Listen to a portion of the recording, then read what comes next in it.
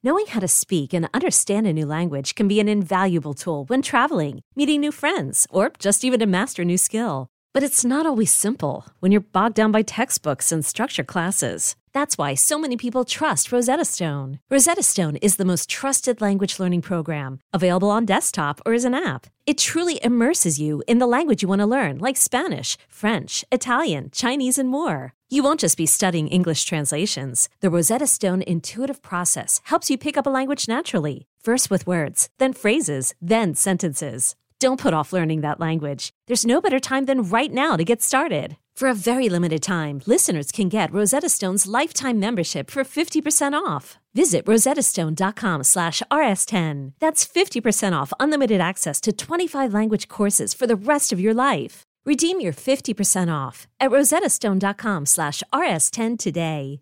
Hiring for your small business? If you're not looking for professionals on LinkedIn, you're looking in the wrong place. That's like looking for your car keys in a fish tank.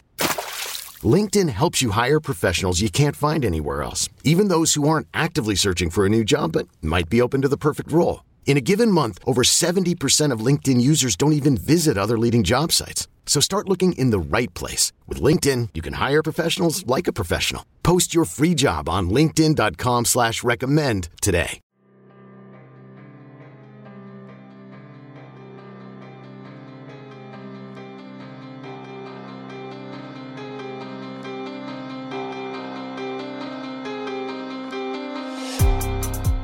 Welcome to Tigers in 20, a Go Tigers 247 audio podcast. Your one-stop shop for all things University of Memphis Tigers athletics. Here are your hosts, the founder of Go Tigers 247, Brooks Hanson, and lead writer for Go Tigers 247, Christian Fowler. What's up, everybody, and welcome to this week's episode of Tigers in 20. I'm your host, Christian Fowler, and joining me is Go Tigers 247 digital content creator Kenny Stubblefield, and we are back. Told you guys we would be back. This is the second consecutive week now. I wasn't lying. We're officially back. And we have such a fun, weird, odd, whatever other adjectives you want to use, game to break down from this past weekend. And it's so funny because this is what's cool about, podcasting and having archive stuff, whether it's written or, digital, whatever. Having archive stuff of the way that you talk about a game the week before, you can look back and say, I was right here, I was wrong here, or this is kind of what we expected to happen.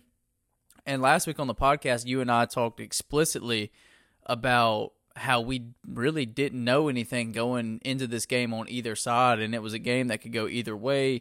It was a game that we would learn a lot about both teams, and it unfolded in like the most odd, weird way of all time. So I had a feeling that it was going to be something that we didn't expect, and this is not the game that I expected to see. But nonetheless, Memphis comes out with a huge victory over an SEC team at home. I mean, when you look at what this team has done at home, it's up there with the best schools in the country. 17 straight wins, 22 consecutive non-conference wins at home, with 3 SEC wins in there, 2 over Ole Miss and 1 over Mississippi State. So what this team has done at home over the past several years is absolutely incredible. But Kenny, I know you were upset you didn't get to go to this game and be on the sidelines for it. Now I know you're even more upset that you didn't get to go. I texted you in the middle of the game and was like, I cannot believe I'm not at this game right now. I just kept picturing all the plays, all the crazy stuff that was happening. And I was like, I would have had the greatest seat ever to all of that. And yet I was having to sit next to my Arkansas-loving father-in-law, who kept trying to switch back and forth between the Arkansas and Georgia Southern game and Memphis game. And finally I was like, bro, we're at my house. Change it. Y'all are going to beat Georgia Southern by 50. So for those who don't know, super annoying. This past weekend was Kenny's wife's birthday. And, he obviously did the right thing, Kenny, by staying home and hanging out with his wife and his family. But it was a tough one for him. It was a tough pill to swallow. I was weighing the decision of if I go to the game or if I don't. And I said, you know what? My buddy Christian will let me come live with him if I decide to go to the game. I said, I'll go live with Christian. That's fine. Well, fortunately, Kenny stayed at home and he's not living with me. So anyway, getting back to the game, breaking down the game. Like I said, it was a really fun, weird game. Immediately stepping away from it, Kenny, what are the overall thoughts? Because there is a lot to unpack from this game, and obviously we want to get into UTSA discussion because I think that's a bigger game than most common fans realize. But lot to unpack from this game. Just kind of immediate overall thoughts from the win on Saturday. Well, just as a 30,000-foot view, the Liberty Bowl is a tough place to play. When momentum, we always talk about momentum in games, right? And how momentum is a big deal. And it is very, very clear to me that when the momentum starts to swing the Tigers' way and the fans are realizing that and interacting with that, and they are helping with that through cheering and through all the different things, the dynamics that's happening inside the game, inside the stadium, the Liberty Bowl is a hell of a place to play. And it's not an easy win for anybody. And so that was my first thing that I like. I mean, you think about it, just think about the number, 17 straight wins at the Liberty Bowl. That's a staggering number of wins in a row against some really good teams. I mean, they haven't played just a bunch of cupcakes at the Liberty Bowl. So that was my first thing. Second thing is seeing players, unlikely players, and players that we thought going into the game were going to make a difference. They stood up and made a difference. Like one of the people that you talked about that needed to take a step forward in this game is Quindell Johnson, the safety for the University of Memphis, and he did. He played an amazing game. Seth Hennigan threw his first interception, but in that very play, stopped a pick six. And then, like for me, as I was watching that game from home, that was the turning point of the game. That was where the momentum just completely shifted, because it could have been over if that guy had scored, if the Mississippi State player had scored the touchdown. But Seth threw a pick, stopped them, and then they stopped him on the 2-yard line on fourth down, and then took it 98 yards for a score. And that was the game for me. Like that was the game. Obviously, Mississippi State kept playing and the game was still going, but in terms of momentum, that was a huge momentum swing. And so it was really awesome to see the Tiger players that we expected to step up, and then some players that we didn't expect to step up make a step forward, like Joe Doyle, right? Like that was an incredible – he's not a kicker. He's a punter. And he comes in and bangs a 51-yard field goal in the fourth quarter. I mean, it's those kinds of things that happen that, man, just make you go, there's something about this team that's special, and there's something about this team that they just don't give up. They keep fighting, and they play hard every single play. Yeah, and I think that comes down from the head coach and the coaching staff, and that's something that we saw last year, right? There was many games last year when Memphis got down early and had to battle back, namely the SMU game, and that came up short. They came up short in that comeback bid barely. SMU kicked a after 4 weeks off of COVID. Right, and that was losing on a last-second field goal.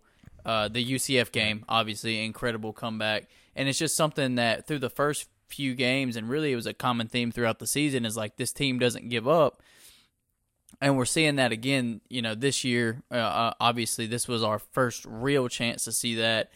Even though they got in some danger late against Arkansas State, they pretty much had control of that game the whole time.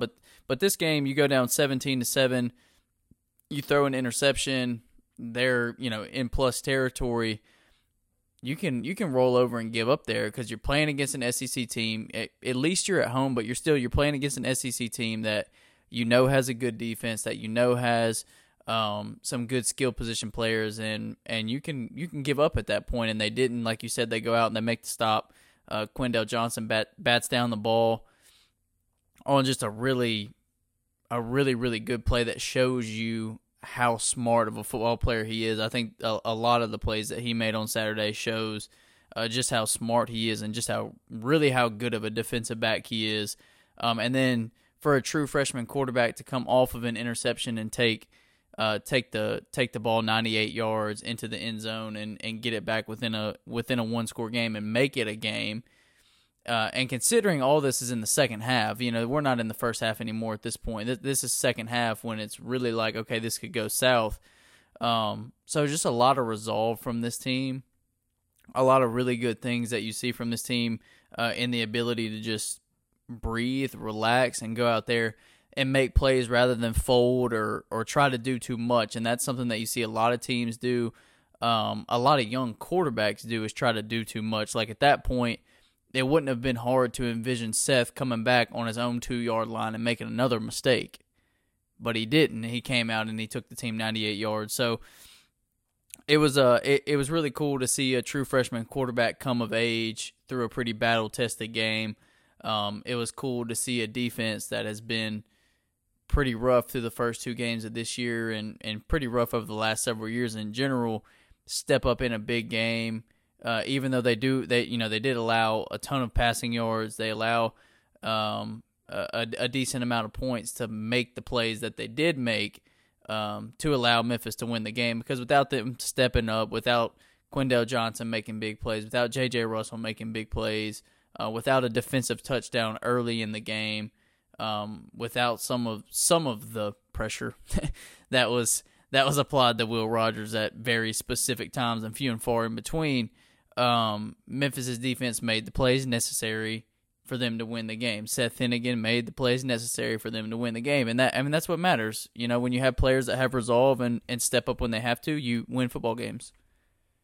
And they took advantage of some really crazy shit that went down on that punt return. Like let's not go too far without talking about that, because that's a play that is like taking over college football today in the last couple of days. People freaking out about that play.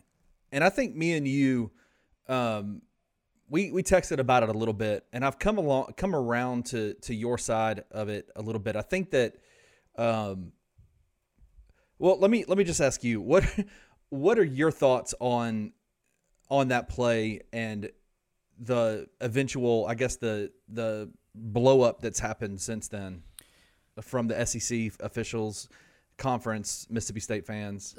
I typically don't get into stuff like this because really I just don't care. Like, I'm not one of those journalists that's just like, I have to be in the drama. Like, I really don't care. Like, that's genuine. I don't care. It happened. It's over.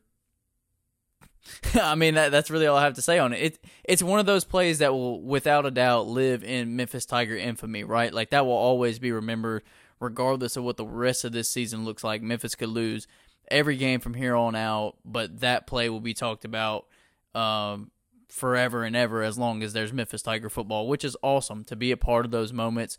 You and I have been very fortunate and very lucky to be a part of a lot of huge moments in this Memphis football history for this Memphis football program, and that's really cool. But as far as the blowback from it, the SEC statement, the Mississippi State fans, the Memphis fans, like the back and forth there, like I don't care. I don't entertain that kind of stuff because it just doesn't do anything for me. Like, that's just straight up. Yeah, and I think my as I've had a chance to kind of take a step back and think about it over the last couple of days, not really necessarily concerned with the response of people and the response of the blowback from it. I'm impressed with how aware Calvin Austin was in that play. That what we are told, you were an athlete, I was an athlete, we played sports our entire lives. You were told from Pop Warner to Little League baseball to basketball, whatever age group you're playing, you play until the whistle blows. And so it was just super impressive to me that awareness of Calvin to continue the play because there wasn't a whistle blown. And so anyway, it was a hell of a play, and it was, I mean, I'm sure that was in that moment where I was like, man, I wish I was there right now. Yeah. Like, because the Liberty Bowl blew up when that happened. that was an extremely crazy moment, and yeah, it was super loud. Like, there's not a ton of times in a game where you, I guess, recognize the crowd, where you're like, okay, they got, that was a different decibel level of noise, and that's what that play was. So those those moments in any football game for any stadium for me are few and far in between because you're so focused on play after play that you don't really sit back and listen to the crowd. But that's one of those plays where it's like, it's really freaking loud after that. So really cool play, really heads-up play by Calvin. And you could tell he was kind of watching and waiting. And when he saw, he dipped in between two defenders to kind of like not – And the official. So it's like, I don't want to alert them that I'm coming, but I'm coming. Because he knew once he got the ball that it was a wrap because nobody was catching him. So just smart football play by him. A couple other things I want to talk about in this game, and let's package them all together and discuss these together. I want to talk a little bit about Seth Hennigan's performance, and we've touched on it a little bit. But I also want to talk about just how freaking good Brandon Thomas looks every time he touches the ball. And for that matter, too, like we said this last week, we got to give Rodriguez-Clark his due. Like, he has played very well in number 2 roles behind Brandon Thomas. So let's talk about this running game a little bit. Obviously didn't get to run the ball as much due to game script and kind of falling behind early in the first half. But when they did run the ball, it was effective pretty much every time. There weren't many times where this really solid defense was stopping them in the backfield or stopping them for short gains. And that's super encouraging from what we saw last year to this year. No, absolutely. And you called it. Last week in the podcast, you said, listen, Brandon Thomas is right up there with the national leaders in yards per game, touchdowns, all those different things. He's, an elite running back at this point in college football. But a sign of success for you would be after the Mississippi State game to see him have somewhere right about 100 yards. Right, like and maybe a couple of running backs having effective games that sustain drives, and that's exactly what happened. I texted you halfway through the game and said you were 1,000% spot on. You look at the end result of the game, and you look at Brandon Thomas's stats, and you go, okay, what was it? An Arkansas State game where he dropped off 2 70-yard touchdown runs in the game? No, not at all. But he was extremely effective. And, I mean, Ryan Silverfield even talked about it today in the press conference. He's in his weekly press conference. He said, he goes, I love Darrell Henderson. And he goes, and I love his speed. He said, and Brandon Thomas and Rodriguez-Clark have that kind of speed, but they're also the kind of running backs that love to run the ball in the A-gap. And they love to bang. They love to get in there and bust heads. And you saw both of those guys do that. And statistically, was it the greatest game they've had? No, but was it the most effective? It probably was the most effective game that they've played together this year for the Tigers. Yeah, because it was just so important to have some sort of ground game and to keep the defense honest. And when you just look at the raw numbers, I guess, of Memphis's offense and what they did, running the ball and I mean, honestly, for that matter, even passing the ball in this game, it's not very effective. But that's why games are so important and they involve context, and you have to have context to really understand a game. So, like, if you look at the box score for this game, Memphis had 25 carries for 87 yards, averaging 3.5 yards a carry. But you got to keep in mind, college football, they count sacks against yardage and all that. So when you look at strictly what Brandon Thomas did, 16 carries for 83 yards, averaging a little bit over 5 yards per carry. That's huge against this defense, first of all, that absolutely shut down NC State 2 weeks ago. And then Rodriguez-Clark had the 1 carry for 16 yards where he absolutely blasted Jalen Green, like sent him back like 3 yards. Such an amazing hit. Yeah, so when you look at just those two guys, 17 carries for 99 yards is pretty much exactly what they needed to do to keep the defense honest and show them, look, you can't underestimate our run game. Like, we can run the ball against you. You can't just pin your ears back and blitz us every time and expect us not to be able to have success in the running game. It's exactly what they had to do to keep the defense honest, and they did that. And I think if the game script doesn't go negative and they don't go down by 10, Brandon Thomas could have potentially had like a 115 to 130 yard game, but they just didn't have the luxury of being able to run the ball late in this game because they were in catch-up mode. Well, he didn't play. I mean, the offense didn't see the field until the 5 minutes left in the first quarter. So, right. I mean, he basically did that. Gosh, I can't. I do not know how Mississippi State fans watch that offense. It is the most boring dink and dunk 5-yard. And I'm not like trying to be like a hater. Like I'm not like trying to stir anything up or anything like that. That is just not what I like to watch in a football game. No. Like I would literally rather watch a team line up in I formation with a fullback and run the ball 35 times a game more than watch screens and swing passes and hitches and slants. It's just freaking like hitting your head into a wall over and over and over again. And I cannot watch that. It was so boring. Yeah, it was. Be like, oh my God, 17 plays, 75-yard drive, field goal. It's not supposed to take 17 plays to score a touchdown in college football. No, and also we're spoiled by watching Memphis every week that it's like any play can go 75, 80 yards. But it's just, man, that is not the style of football that I like to watch at any level for any team. It was very boring in it. But it is, and when you, like, okay, let's give it its respect.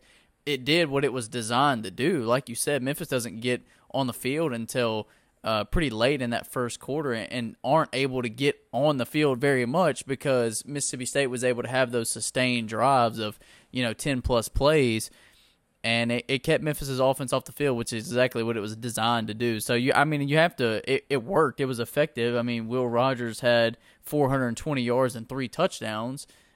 He threw the ball 67 times, dude. Right. But, I mean, it worked. I mean, when did Memphis's defense really stop them is what I'm saying. You know what I mean? Like, right. It did what it was designed to do. It's just not my style of – it's not what I like to watch. No, definitely not. But moving along, let's dive into Seth Henigan a little bit because I want to talk about this performance. We finally get to see him play against an actual legit defense because, the first two were not. Regardless of what anybody says, those defenses were not good. And he was able to shred them as he should have. But he plays a solid Mississippi State defense, and he looks so-so. 16 of 28, 159, 2 touchdowns. Really, first half was bad. First half was really bad. No, absolutely. Yeah, it was. I mean, the first half was bad for the entire Tigers offense. It's hard to necessarily pin all of that on Seth Henigan, but yeah, I mean, there was definitely some growing pains. I mean, you could tell that he's a true freshman quarterback facing a high-level defense. But that's why they play the entire game, right? Like, he ended up coming in. I mean, whatever happened throughout the entirety of the game for Seth, I look at that 98-yard touchdown drive in the second half, and I say, there you go. Like, that's the story for me of the game for Seth Henigan. Yeah, it wasn't statistically the most dynamic game that he's had. He threw an interception, saved a touchdown on that interception. Had another interception called back also. Right. So, I mean, definitely wasn't a game that you could say he dominated like he did against Nicholls and against Arkansas State. But that 98-yard touchdown drive is the story of the game for me and shows me the kind of quarterback that you talked about last week that he is, that he's a coach's son who doesn't get rattled, who is always in the game and knows who to get the ball to. I mean, on that 98-yard touchdown drive, on a 4th and 9, completed a pass to Javon Ivory to get a first down. I mean, those kinds of plays, that takes big stones to do that.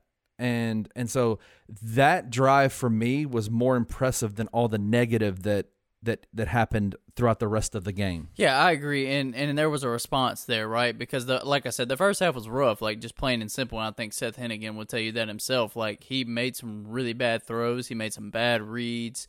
He missed some throws. Like, it wasn't pretty. And I could almost guarantee you that nerves played a big role in that. Like, yes, he had played at the Liberty Bowl before against Nicholls State, but this was his first real game in the Liberty Bowl, and it's against an SEC. Like, everything that could be stacked up against a player was stacked up against Seth in this game. Like, there was a lot of things that weren't going his favor. So, I mean, I'm not sitting here saying that I think any less of Seth as a quarterback because he had struggles throughout the game. Like you said, it actually heightens my view of him because he did bounce back. He showed that he is pretty unshakable and that he will come back and do what he can do. And I mentioned the second interception he had getting called back, and I wonder if he knew that it was, the call is 12 men on the field. I think they actually had 13 on the field. I wonder if he knew that it was a penalty, that he knew they had too many men on the field and was trying to take a shot, or what exactly, because I don't know exactly what happened there. So you can't really judge that. It didn't count in the flow of the game anyway, so whatever. But I'd be interested to know if that was like I knew there was a flag, so I was throwing it up, but I know the receiver fell down anyway. So just a weird circumstance of plays. I'm not even trying to really get into that. I just think that's interesting, and I think he probably knew there was too many men on the field, took a shot, which even more so shows that he's aware and a smart football player, and then comes back after that penalty and throws the touchdown to Calvin Austin in the back left corner of the end zone, who absolutely roasted the defensive back on that play. So overall, it was a solid performance from Seth Henigan, and now he gets a chance to prove it against another good defense. Like I said earlier, UTSA is not a team that's going to draw a bunch of ratings or draw a big crowd at the Liberty Bowl, but they're a good football team. They beat Illinois. In Illinois, I'm pretty sure. 3-0 on the season. I think their defense is allowing 16 points per game. So Seth Henigan's going to have a chance to come back against a good defense, but there won't be as much juice around this game, right? There won't be as much hype around this game, which should give him a chance to kind of sit back and not have as many nerves and be able to have a better game, even though this is statistically a better defense than Mississippi State was coming in. I think he'll have a better performance against UTSA this week. Yeah, no, absolutely. So, I wanted to ask you this before we move on to UTSA. One of the things that you mentioned in terms of the Mississippi State game was that the biggest matchup that you saw was the Memphis's offensive line versus Mississippi State's defensive front seven.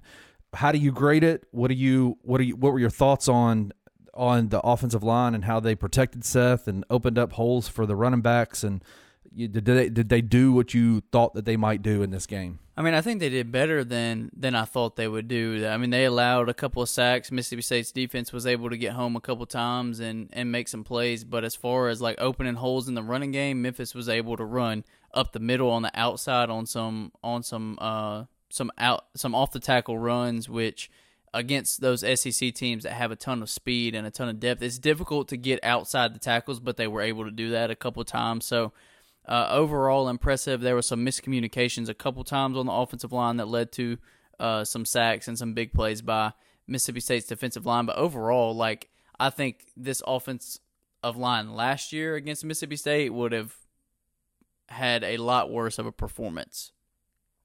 So I think it really, to me, it showed that, yes, this offensive line is much better. That's one of the best defensive lines they'll face all year. They don't have Cincinnati in the regular season. UCF's got a couple of good defensive linemen that they'll have to go up against later in this year. But, pound for pound, this is probably the best defense these 2 weeks back-to-back, Mississippi State and UTSA, that they'll have to face all year. So the offensive line's being put to the test relatively early, and so far they're really answering that. Yeah, absolutely. So let's wrap up the Mississippi State game. Any other thoughts that you have about it? Any takeaways? Yeah, I think we've said pretty much everything that we need to say on that Mississippi State game. So before we dive into UTSA, let's take a quick break and hear from our sponsors. And then on the other side, we will get back, talk about that game and what to watch for Memphis this week against UTSA.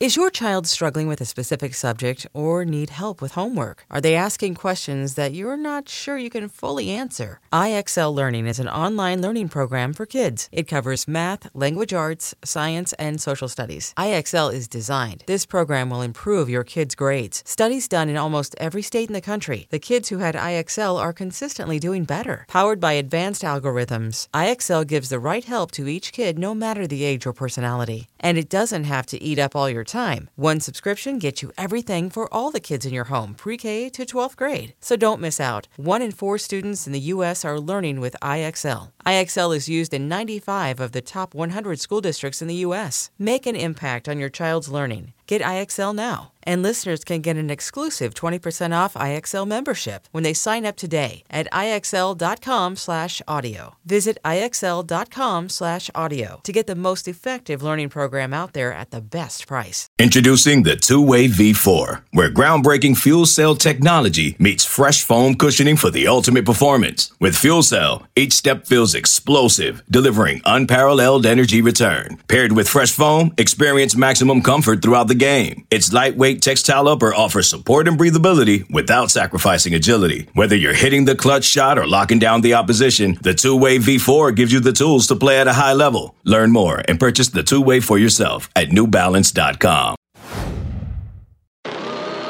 Yeah, you can't hold me down. Yeah, how you like me now? You want beef, then have a call.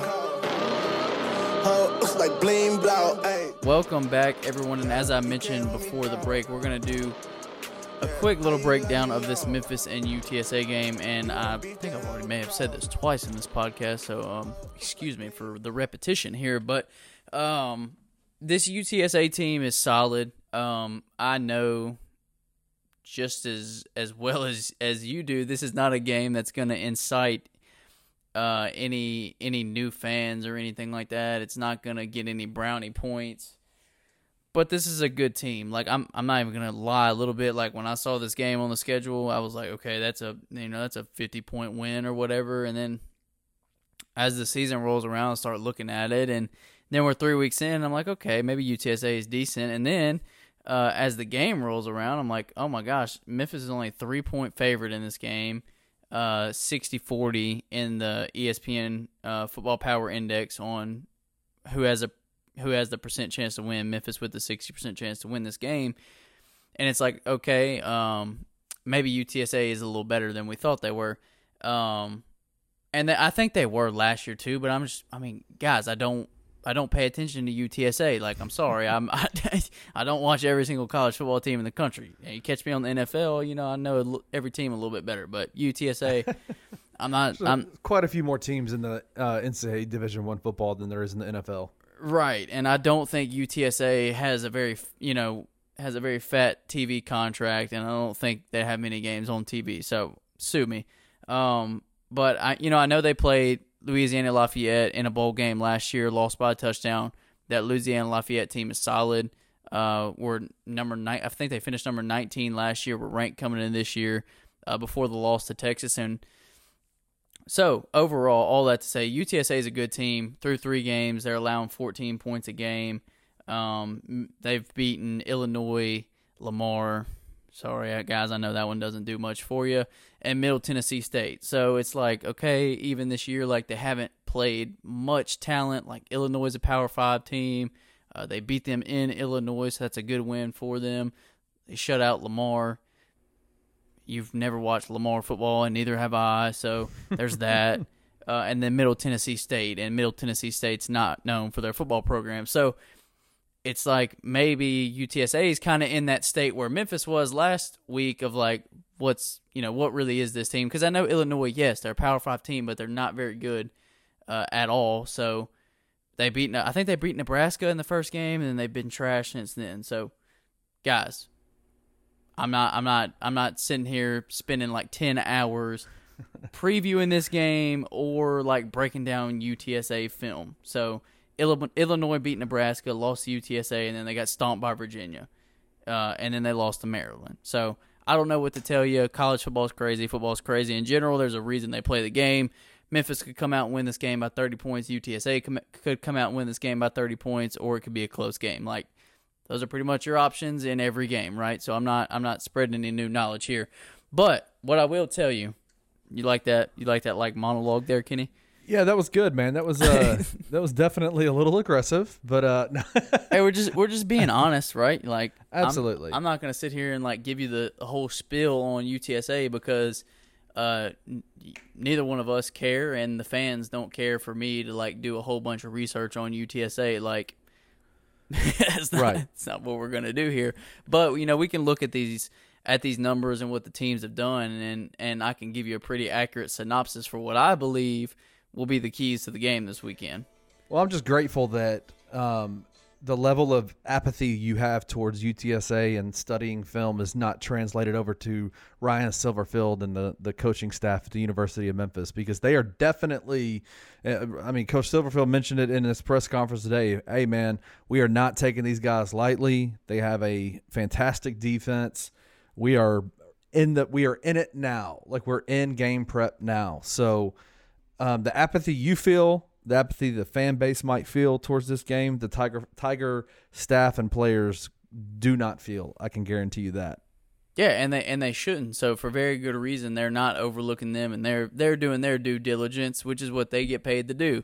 And I don't get paid to watch film at UTSA. So, if they paid me that much, I would watch film at UTSA. There you go. Yeah, but I think what this game comes down to, and man, it just feels like this is a game where Ryan Silverfield's gonna want to run the ball. Like, that's just my early prediction for it. I have nothing behind that right now. I just feel like with a smaller school coming into the Liberty Bowl that has a really good defense that's allowing 14 points a game and 80 rushing yards per game, Ryan Silverfield and Kevin Johns are going to want to line up and go stop 5'11", 200, and 5'10", 220 in Brandon Thomas and Rodriguez Clark. Like, that's just what I feel like is going to happen. Not that they won't throw the ball, like you're going to get Calvin Austin involved in this game, but I could definitely see this being like, let's run the ball 30 times in this game and show these dudes that we're different. So, could be totally wrong. Memphis could come out and throw the ball 40 times in this game, but I just don't see that happening. I see them prioritizing the run game and prioritizing breaking UTSA's will. That's just what I see happening in this game. And I think if they do run the ball effectively and they can pile up 150-plus yards on the ground, then this is a game that they should win. Could this potentially be kind of a shift from the Mississippi State-Memphis game, where that's exactly what Mississippi State came in to try to do? They came in to try to break Memphis's will and show them we're SEC, we're Power 5, we're the big boys here. We're going to come in and we're going to dominate the drives. We're going to dink and dunk you to death. We're going to run the ball. We're going to, even though Will Rogers threw 67 times, that's the difference is that more than likely Tiger coaches are saying that UTSA is not Memphis in terms of their will to win, their drive to win, their ability to make adjustments in the second half, and hoping that UTSA will just break and give up and say, you guys are better than us. Yeah, and I don't think Mississippi State tried to come in and break anybody's will, because I think breaking a team's will comes with really playing an aggressive style of football, and throwing 5-yard passes 70 times a game is not really aggressive. To me, that's just not what I see as a break your will type thing. Break your will is like, I'm gonna line up and run. And when it's 3rd and 7, we're still gonna run the ball because we think we can block you 5 yards down the field. Yeah, that makes sense. And we've seen Memphis. They did that in games last year where it'd be like, we are confident in running the ball on 3rd and 7 because we think we're better than you.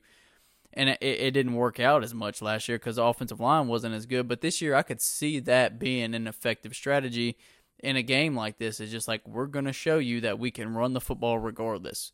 And that's not to say that this UTSA defense isn't good, because they are a very solid defensive team, but they don't have the size and the depth that Mississippi State's defense did last week. Once again, none of this is to say that UTSA doesn't come out and completely put the clamps on Memphis, because it is possible. I don't think it will happen, but it is a possibility. I think Memphis lines up, runs the ball, moves the ball, and is able to score points, because I just don't see many defenses being able to stop this offense, especially if they're clicking at a 70% rate, just on that's not even like a scale. Like, I just came up with a percent. I just said a percentage, honestly. Like, There's not a scale that's like, hey, your offense is firing on this percent. Like, that's not a statistic. I just made that up. But if that was a statistic, if Memphis was hitting at 70% of their plays or whatever I'm trying to say here, then I don't think there's anybody can stop them. And they definitely weren't hitting at that high of a rate last week and still scored 29 points. So I don't see them being stopped. UTSA does have some solid receivers, some solid run. Like they're a good team, is what I'm trying to say here, guys. Freak, like they're a good team, and Memphis is a good team. So, but I do think that Memphis comes away with this game. I think they're able to run the ball. I think they're able to be effective overall offensively.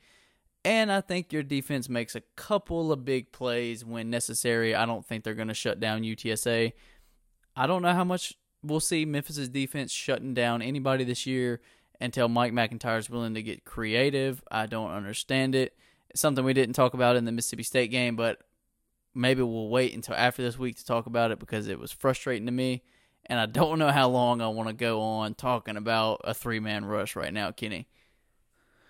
Yeah, I mean, there's a lot to that. There's a lot. I know you texted me halfway through the game, and we were just like, what in the heck is going on here? And I think a lot of Memphis fans would agree with you that that's a frustrating development. I mean, you watch the game against Mississippi State, and you say every time they rush four, every time that they put more than three on the line or stunted or blitzed Thomas Pickens into the backfield, they made a play. They pressured or they made a play. They got a sack. They got it. Whatever. They stopped them. So it'll be interesting to see kind of the progression that comes from seeing the game film from Mississippi State, moving towards UTSA and saying, okay, are they going to try some different things before the start of conference play? Because this is the final game before conference play starts. I mean, they play Temple. They go to Temple the next week. So, this is, to me, this feels like, not to dismiss what UTSA is going to do. I think that it is something that where you look at their defense and you say, okay, well, they're ranked very high nationally. They give up 14 points a game. So we're going to get a test here, right? Like, we're going to be tested. So let's try some things. Let's go out in there and do some things. And I think you're probably right, in terms of what to expect in the running back room this week, that to get a heavy dose of Rodriguez-Clark and a heavy dose of Brandon Thomas, it'll be interesting to see what happens. And I think it'll be interesting to see how the defense plays. They put up a lot of points, UTSA does. So it'll be interesting to see how if Mike McIntyre tries something different to get them ready for conference play. See what he does. See if he rushes more, stunts more, blitzes more. See who's playing in the secondary. Obviously Greg Rubin had a great game. He's having a fantastic year as a freshman. I mean, he gets picked on a lot as a true freshman. People think as a true freshman he's, let's go to him. But he's more often than not made good plays. Quindell Johnson obviously had a great game against Mississippi State.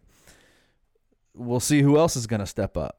I think that's a huge question that needs to be answered moving forward into the season. But this UTSA game is a tough one to break down because, like you said, we don't watch footage of UTSA. We just look at the numbers and say, wow, they seem to be a good team. The Tigers should come in and impose their will on them this week and make it 18 wins in a row at the Liberty Bowl. Yep. So last thing, we got some questions. So I'm going to say something real quick, and then we're going to do like a rapid-fire Q&A, and we're going to knock that out.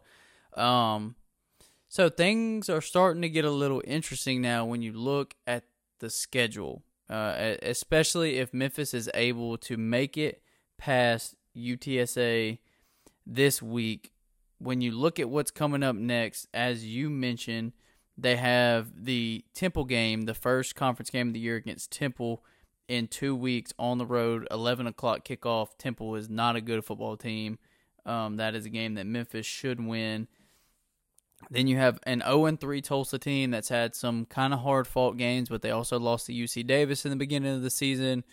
So it's like, how good can that team be? I don't think they're very good. So I think that's a game that Memphis wins. Navy's 0-2 this year, really not very good either. They always give Memphis problems. It's always a tight game, but Navy's offense has been bad this year, and so is their defense. Usually their defense is at least decent, and they haven't been so far. So that game's not looking like Navy's not looking like a huge contest like they typically are, and that game's at the Liberty Bowl.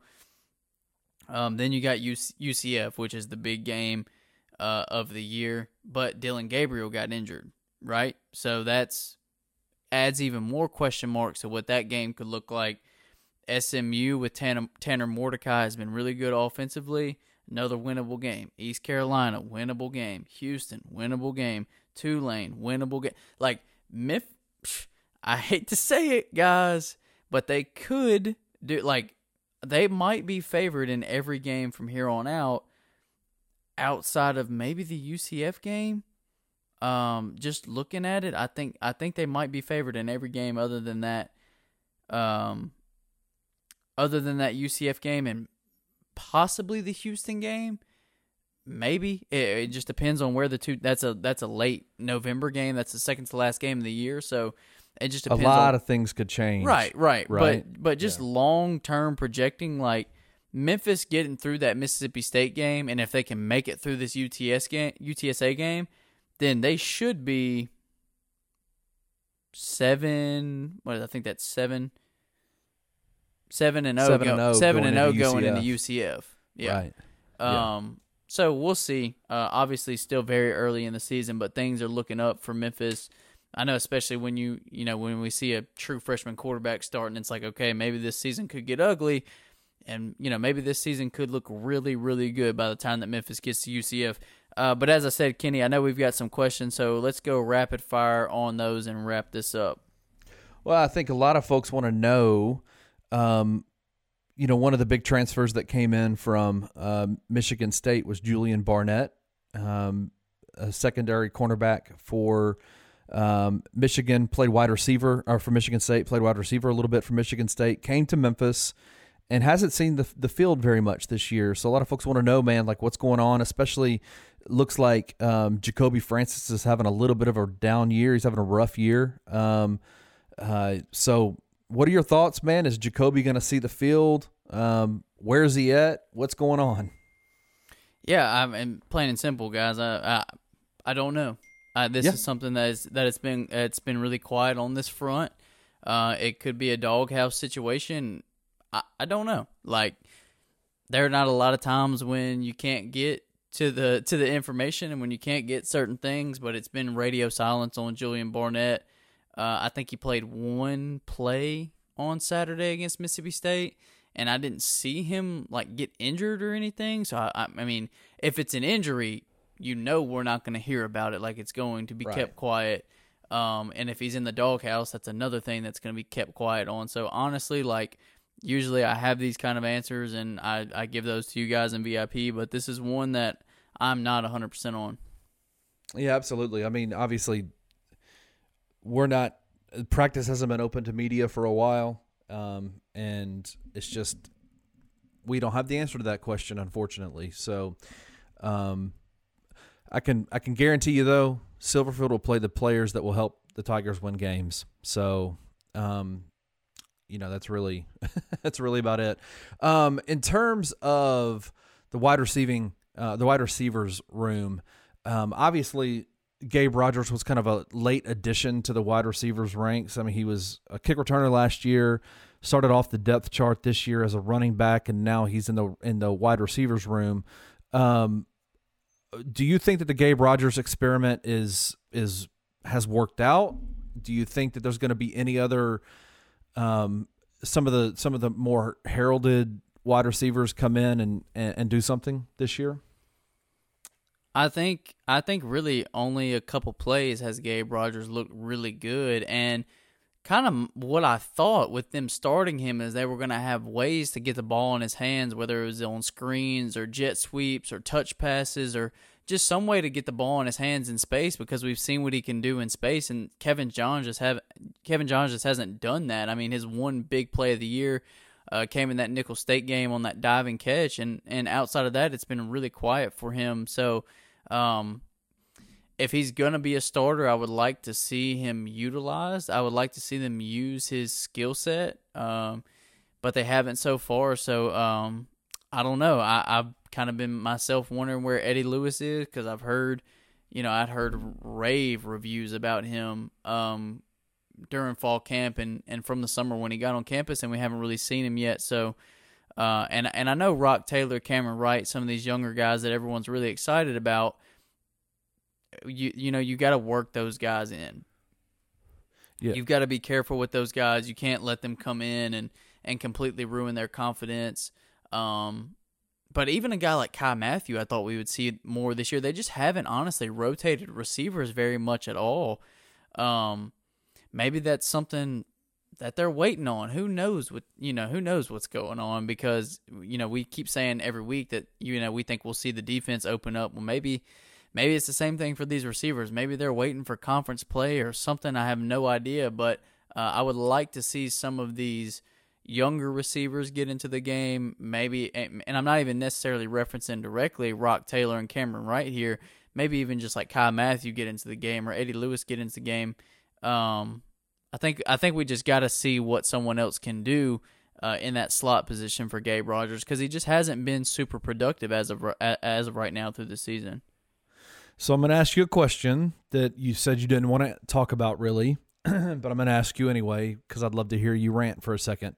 Do you think one of the questions that was asked was about the defense and some of the three-man rush zones that are run in the secondary? Do you think that – are you expecting to see Mike MacIntyre make some adjustments throughout the rest of the season, or do you think that this is it? Like, this is the defense that we're going to see. We should expect a kind of a bend but don't break type style moving forward.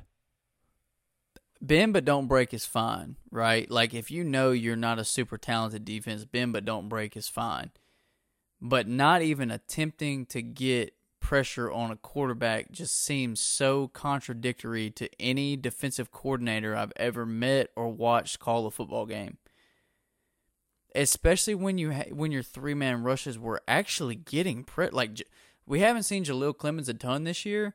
He looked really, really freaking good when they were bringing those three-man rushes. He was in the backfield most every play. He didn't have a sack or anything like that early in the game, but he was back there every play. And as a DC, when you see that, you got to say, okay, if we're having success with 3, we send 4 or 5, then we're getting back there.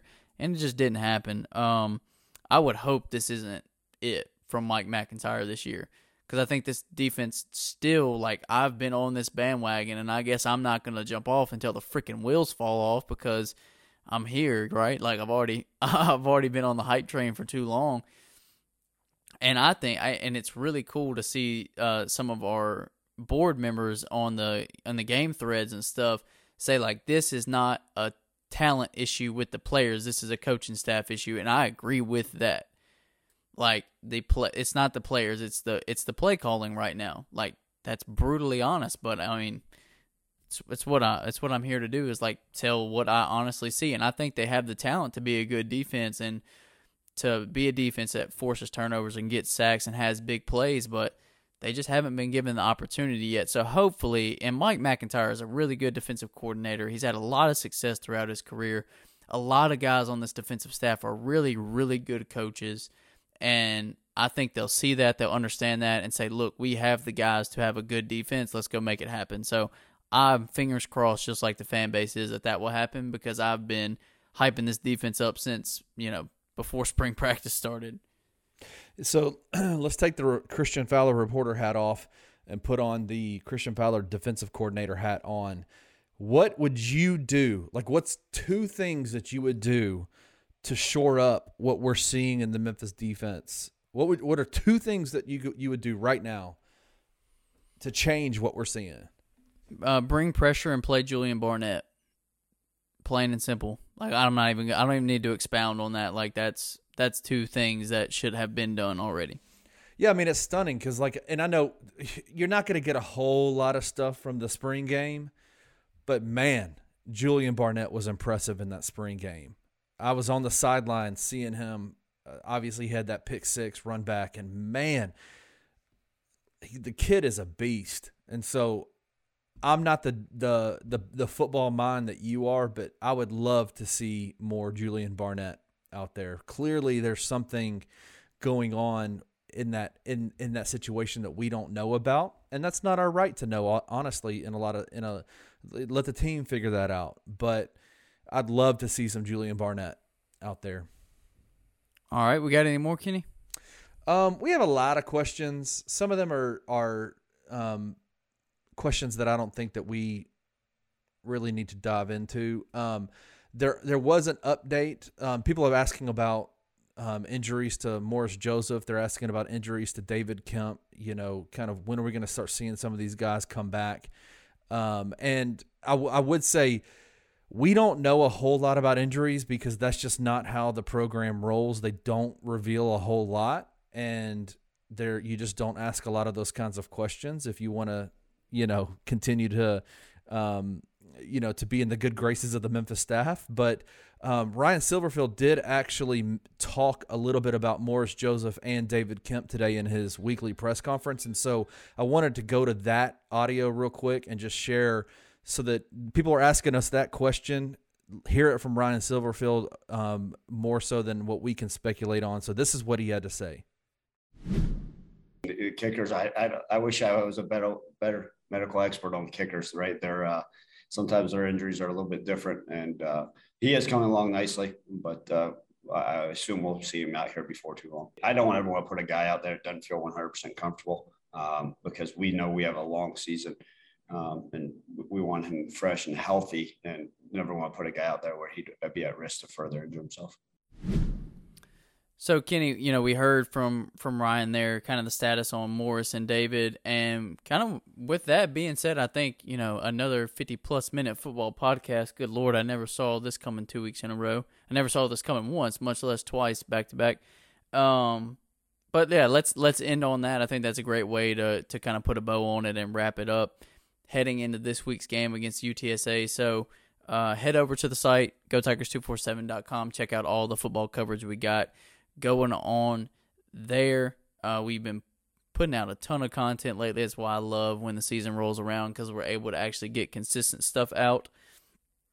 Bryant Dacus, our intern, has been doing an incredible job. We've given him a little bit more freedom this year, and he's done a really, really good job stepping up and writing some gamers and covering games. So I know we're proud of him. So stay tuned to all of his stuff when it comes to pre- and post-game coverage and actual game coverage. And basketball season is inching closer and closer, and we always got you covered on that. So with that being said, Kenny, you got anything else? I'm good. All right, well, that's a wrap. Thank you for listening to Tigers in 20. If you enjoyed this episode, we would love for you to leave a comment and a rating wherever you downloaded your podcast. If you are interested in daily content all about the University of Memphis athletic program, please hop over to www.gotigers247.com. Articles are published daily, and you can join the Go Tigers 247 family by signing up for a VIP membership for even more behind-the-scenes information. We'll see you back here next week.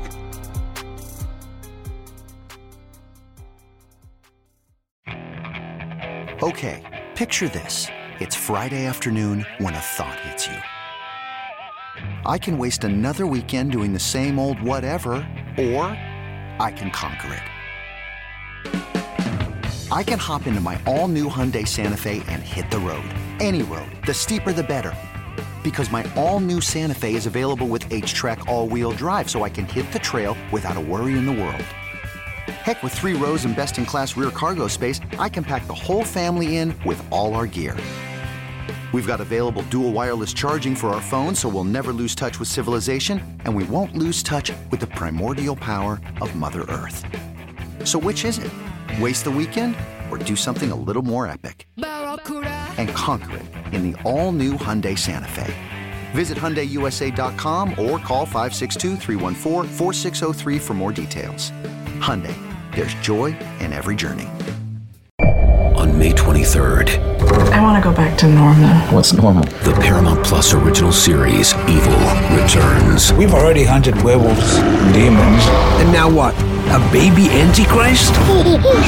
Okie dokie. Prepare yourself. You will not beat us. For the end. I have visions of hell. Make it stop. Make it shut up. You're not gonna survive this. Evil, the final season. Streaming May 23rd. Only on Paramount Plus.